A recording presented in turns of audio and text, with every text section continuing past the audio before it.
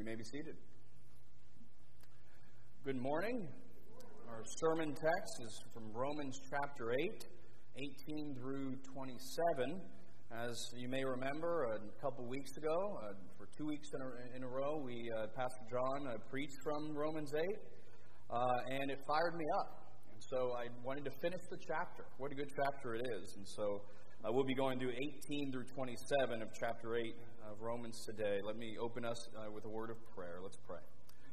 Father in heaven, we thank you once again that we get to open your word. I pray that your Spirit would illuminate it for us so that we can have understanding and feast upon your marvelous truths of your word so we can live the Christian life better. And we pray in Jesus' name, amen. Do you feel a deep sense of longing? A deep sense of longing? Are there days in which you feel an inner groaning in your soul for something that is almost unexplainable? King Solomon, many years ago, observed that eternity is written in our hearts. You see, we know that we were made for something else, something better, and we long for it. Well, my friends, the good news is that for those in Christ, God will give abundant life. And so our big idea this morning is this, that since God will fulfill our deepest longings in the life to come, we must wait for it with patience. We must wait for it with patience. Our outline's pretty simple. We will see a future hope, a patient hope, and a helpful hope. So let's begin with verses 18 through 22, a future hope, where we will see that since our future glory so outweighs this present suffering, we must joyfully wait for it. We must joyfully wait for this day to come. In this chapter of Romans, the Apostle Paul is outlining all the marvelous benefits of the Spirit of God, that he works in the hearts of the people of God. We learn that if our minds are set on the things of the Spirit, we know that we have the Spirit. And since we know we have the Spirit, we know we belong to Christ. And since the same Spirit who raised Jesus from the dead dwells in us, we can be assured that we will one day rise again as Jesus himself did, since we are fellow heirs with Christ, as Paul says in this chapter. And now, although all of this is beautifully weaved together, Paul's focus now is primarily this inward struggle that is created by the mere fact that we have the Spirit of adoption. You see, we have the Spirit now, and so our hearts yearn for the day where we are set free not only from the power and guilt of sin, but the very presence of sin. We long for the revealing of the sons of God. We long to see Jesus face to face and become like him. We long for the day where faith is no longer necessary, for we will see with our eyes and hear with our ears and touch with our hands. And now verse 18 is somewhat of a header for the rest of what is said in this passage. In this life we suffer, as is acknowledged throughout the Scriptures, and as we all know. But not just in general, but when you live a life for Jesus, you will suffer for him. Most commonly for us in America, through slander or ridicule, things like this. But when you consider the hope to come, Paul says, this suffering is nothing in comparison. Nothing in comparison to what is to be revealed to us. Paul in 2 Corinthians even refers to his suffering as light momentary affliction. Light momentary affliction. Very interesting. May I remind you of some of his sufferings, as he outlines in 2 Corinthians. Imprisonments, with countless beatings, often near death. 5 times I received at the hands of the Jews and the 40 lashes less one. 3 times I was beaten with rods. Once I was stoned. 3 times I was shipwrecked. A night and a day I was adrift at sea on frequent journeys and in dangers from rivers, dangers from robbers, danger from my own people, danger from Gentiles, danger in the city, danger in the wilderness, danger at sea, danger from false brothers, and toil and hardship, through many a sleepless night, and hunger and thirst, often without food, in cold and exposure. And Paul says, this is a light, momentary affliction. a light momentary affliction. What do you call your suffering? A light momentary affliction? How could Paul say this? How could he think of it in this way? Well, because he lives comparing it to the glory that is to be revealed to us. That is how he can say such a thing. And interestingly, this day that we are waiting for, the very creation waits for it as well. Note that the creation itself is groaning, just like we are.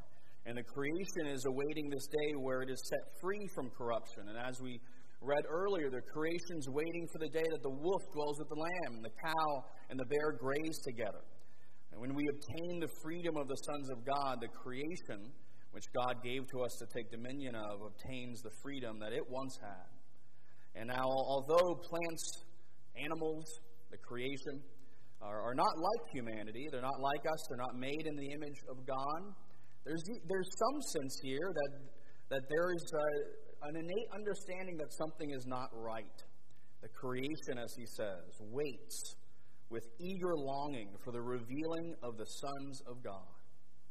Fascinating. This day that we wait is so glorious that even the creation cannot wait for this day of resurrection. It is groaning. The creation is groaning in the pains of childbirth. As one theologian phrases it, childbirth has a hoped-for outcome, the birth of a baby. And so the creation groaning has a hoped-for outcome. That is the freedom of the glory of the children of God. Surely kids can get impatient for vacation, as we are. Me and my family are currently on vacation in Siesta Key. But most of the time when we would tell our kids before this vacation that the beach house is coming up, they would be filled with joy. They would be thinking about all the fun they were going to have at the beach house and what they were going to do there. And they would even start packing bags days prior, filling them with Spider-Man toys and stuff like that. And it's like the thought of the vacation outweighs their present circumstance. They are not on vacation, but the very thought of the vacation brings joy and contentment in the present. And so it is with our future glory. It outweighs our present suffering. And so we, like little children, must joyfully wait for that day that is surely coming our way. It can be hard to wait, especially joyfully, as we know. It's easy to get impatient because we Christians know in a deeper way than anyone else just how messed up things really are and just how good eternal life is going to be, as we have seen little glimpses of it that God gives us in His Word and in worship and in our hearts by the Holy Spirit, who causes us to cry out, Abba, Father. But God doesn't want you to take this knowledge you have, this hope that you have, and be impatient with it. He wants this hope to enable you to live for the Lord in joy. How much more even keel can a Christian be when they understand that the sufferings of this present time are not even worth comparing to what is to come? Christians used to be known, and hopefully in some instances are still known, as the ones who died well. Why? Because the suffering of this present time is not even worth comparing to what is to come. Christian, you have nothing to fear. You have every reason in the world to be joyful and content, regardless of how difficult your present circumstance may be.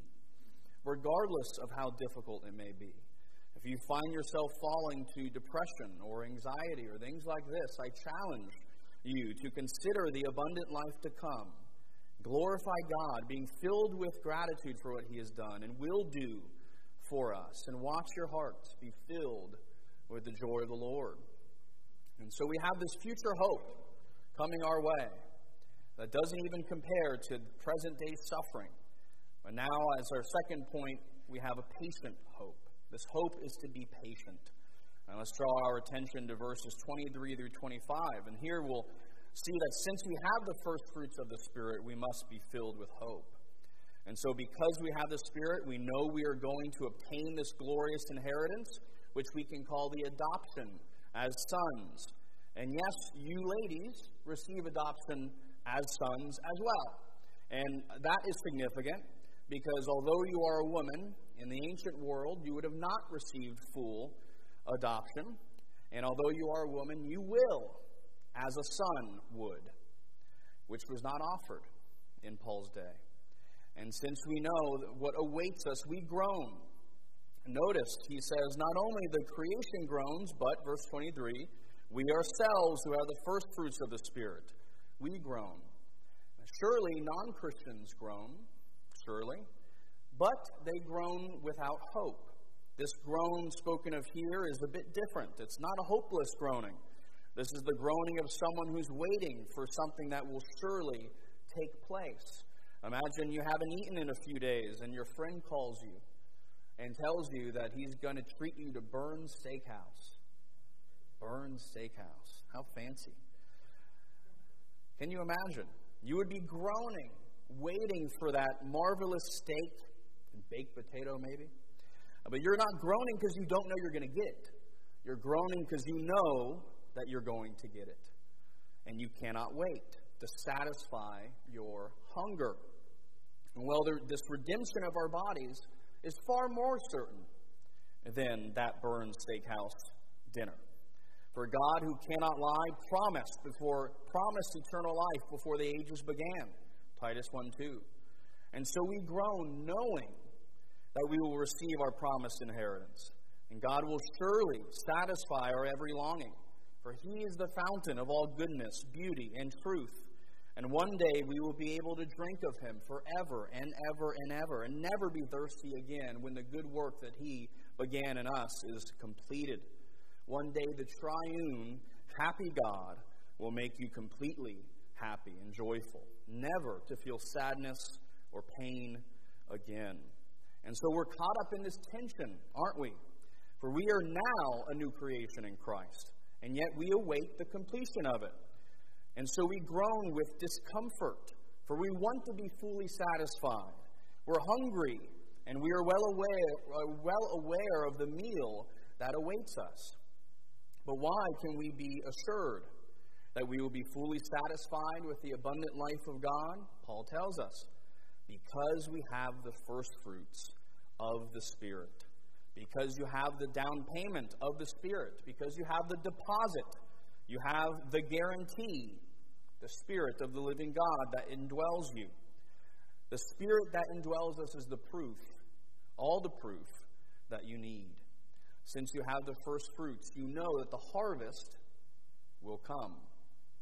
So Paul exhorts us to hope. He exhorts us to hope. G.K. Chesterton defines hope this way. Hope is the power of being cheerful in circumstances which we know to be desperate.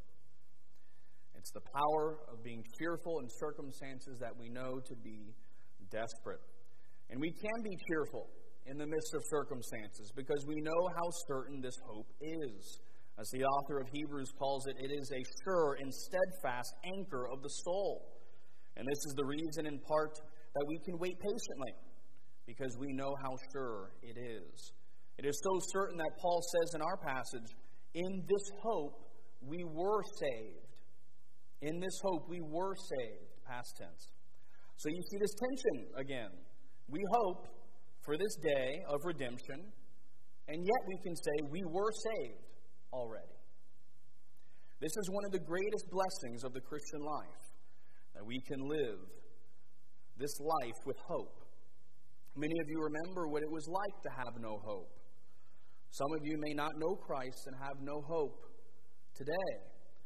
It can feel purposeless and meaningless. You sort of mope around doing the next thing in front of you, not having a reason why. But through Christ and the Spirit that indwells us, we have something to live for and something to look forward to. This is not our best life now.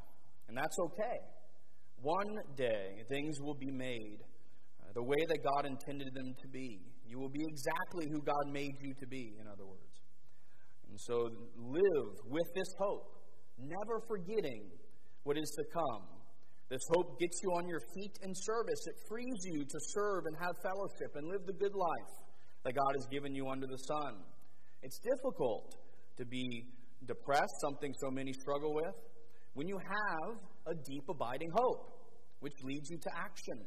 You may have heard some psychologists say that getting a depressed person to serve and help others is a great way to heal them from the depression. Well, eagerly awaiting this day in hope leads us to joyfully serve the Lord. But notice that Paul also exhorts us not only to be eager, he also says to be patient. You want to hold those things together. Paul says both things, be eager and be patient. You want to live, in other words, saying, "Come, Lord Jesus." That should be the prayer on your heart every day. But you also want to be content submitting to God's will in all things, His timing, not yours. So be eager and excited, and let this hope fill you with joy, but be patient. So it's like these two things we should hold together, these two biblical phrases. Not my will, Father, but thine, and come, Lord Jesus. And we should hold these two things together. So, Christian, you have been given the first fruits, so have hope. We have looked at our future hope and now a patient hope. But now let's consider a helpful hope in verses 26 through 27. And this is where we see that since our groanings do not go unheard, we must not let our weakness cripple us. We must not let our weakness cripple us. Paul starts off in verse 26 saying, "Likewise," meaning that not only do we have the Spirit, which is the down payment of this inheritance to come, and so is the source of our hope, which sustains us in this life, but the Spirit also helps us in this life before we obtain adoption as sons. Paul says the Spirit helps us in our weakness. In our weakness. Here, and that is referring to the weakness of our human natures, living in this now and not yet tension that we've discussed. We were saved, and yet we are being saved, and yet we will be saved. Paul uses all of those phrases. And living in this tension creates these deep groanings that we can't even put to words sometimes.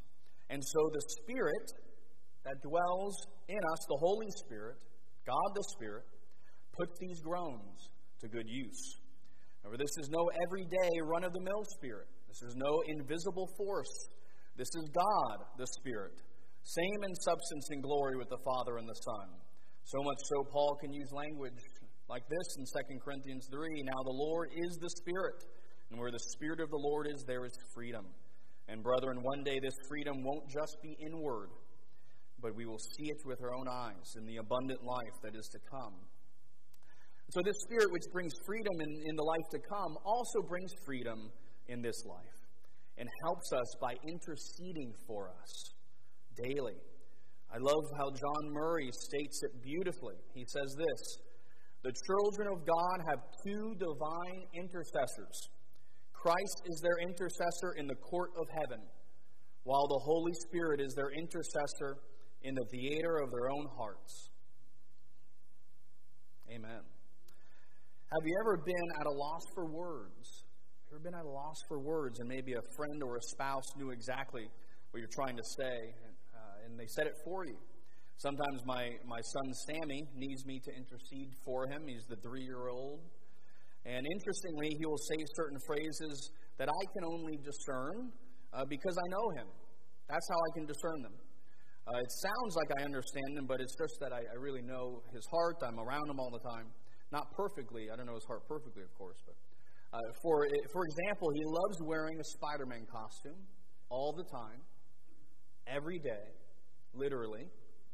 It's his favorite, but he can't say Spider-Man costume well at all. It's almost impossible for him to say it. It's basically gibberish when he tries to say it. But I will have to intercede on his behalf to a babysitter sometimes, or someone like that. Well, the Spirit of God who dwells in you knows your heart and intercedes on your behalf to the Father, so that even your groanings, your deepest groanings and longings, are interpreted according to the will of God. You know, I've heard so many say things like, I know This is your job. I know you pray better than me, so I need you to pray for me. And maybe someone has said that to you before. You've been a Christian longer than me. You pray for me. You're better at it. But it always grieves me and saddens me that people think like this. Yes, please ask others to pray for you when you are in need. But not because they pray better than you. The most beautiful, eloquent prayers still needs the Spirit's interpretation. For the efficacy of prayer is not reliant upon how well spoken the prayer is. The efficacy of a prayer is reliant upon the Spirit of the living God, which all Christians, immature, new, old Christian, young Christian, all Christians have.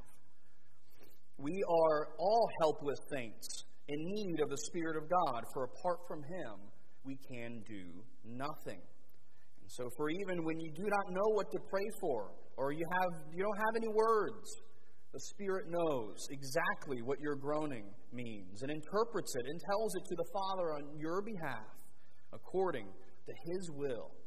If that's not encouraging, I don't know what is. You see, we don't have this thing to look forward to, and in the meantime, God leaves us in misery. No, we have the comfort of the Spirit who supports us and sanctifies us and builds us up and even interprets our groanings. God knows your very needs, all of them. He knows your hearts. He hears your cries. And even when you can't articulate them, He hears them and understands them. Not only do you have hope then for the future, but you have hope right now in the present, a living hope, a present hope. You and your groanings matter to God. You may remember the Israelites before God delivered them out of Egypt. They're slaves in Egypt under a horrible tyrant. And here's what the text says. Exodus 2:23-25.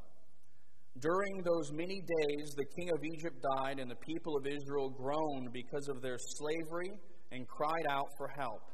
Their cry for rescue from slavery came up to God, and God heard their groaning, and God remembered His covenant with Abraham, with Isaac, and with Jacob. God saw the people of Israel, and God knew. And God knew. You see, our God isn't just a help in the end. He is a help, an ever-present help in times of trouble. He is a help today. It's so easy to let your weakness and life circumstances cripple you. But Christian, the Lord is on your side. So be strong and courageous, living in the Spirit, looking forward to this day that is to come. And so since our groanings do not go unheard, we must not let our weakness cripple us. We must remember that God will fulfill our deepest longings in the life to come. And so we must wait with eagerness, with patience, knowing that God will surely bring about the good work that He has begun in us. And the proof is the Holy Spirit, who intercedes for you to the Father, the down payment of our inheritance. In the words of David, "You will show me the path of life. In Thy presence is fullness of joy. At Thy right hand there are pleasures forevermore." Let's pray. Father in heaven, we long for the day to see Jesus face to face, and yet we are still here on this earth serving You. Help us to do so with joy, with patience, with eagerness, as we pray all together in Jesus' name. Amen.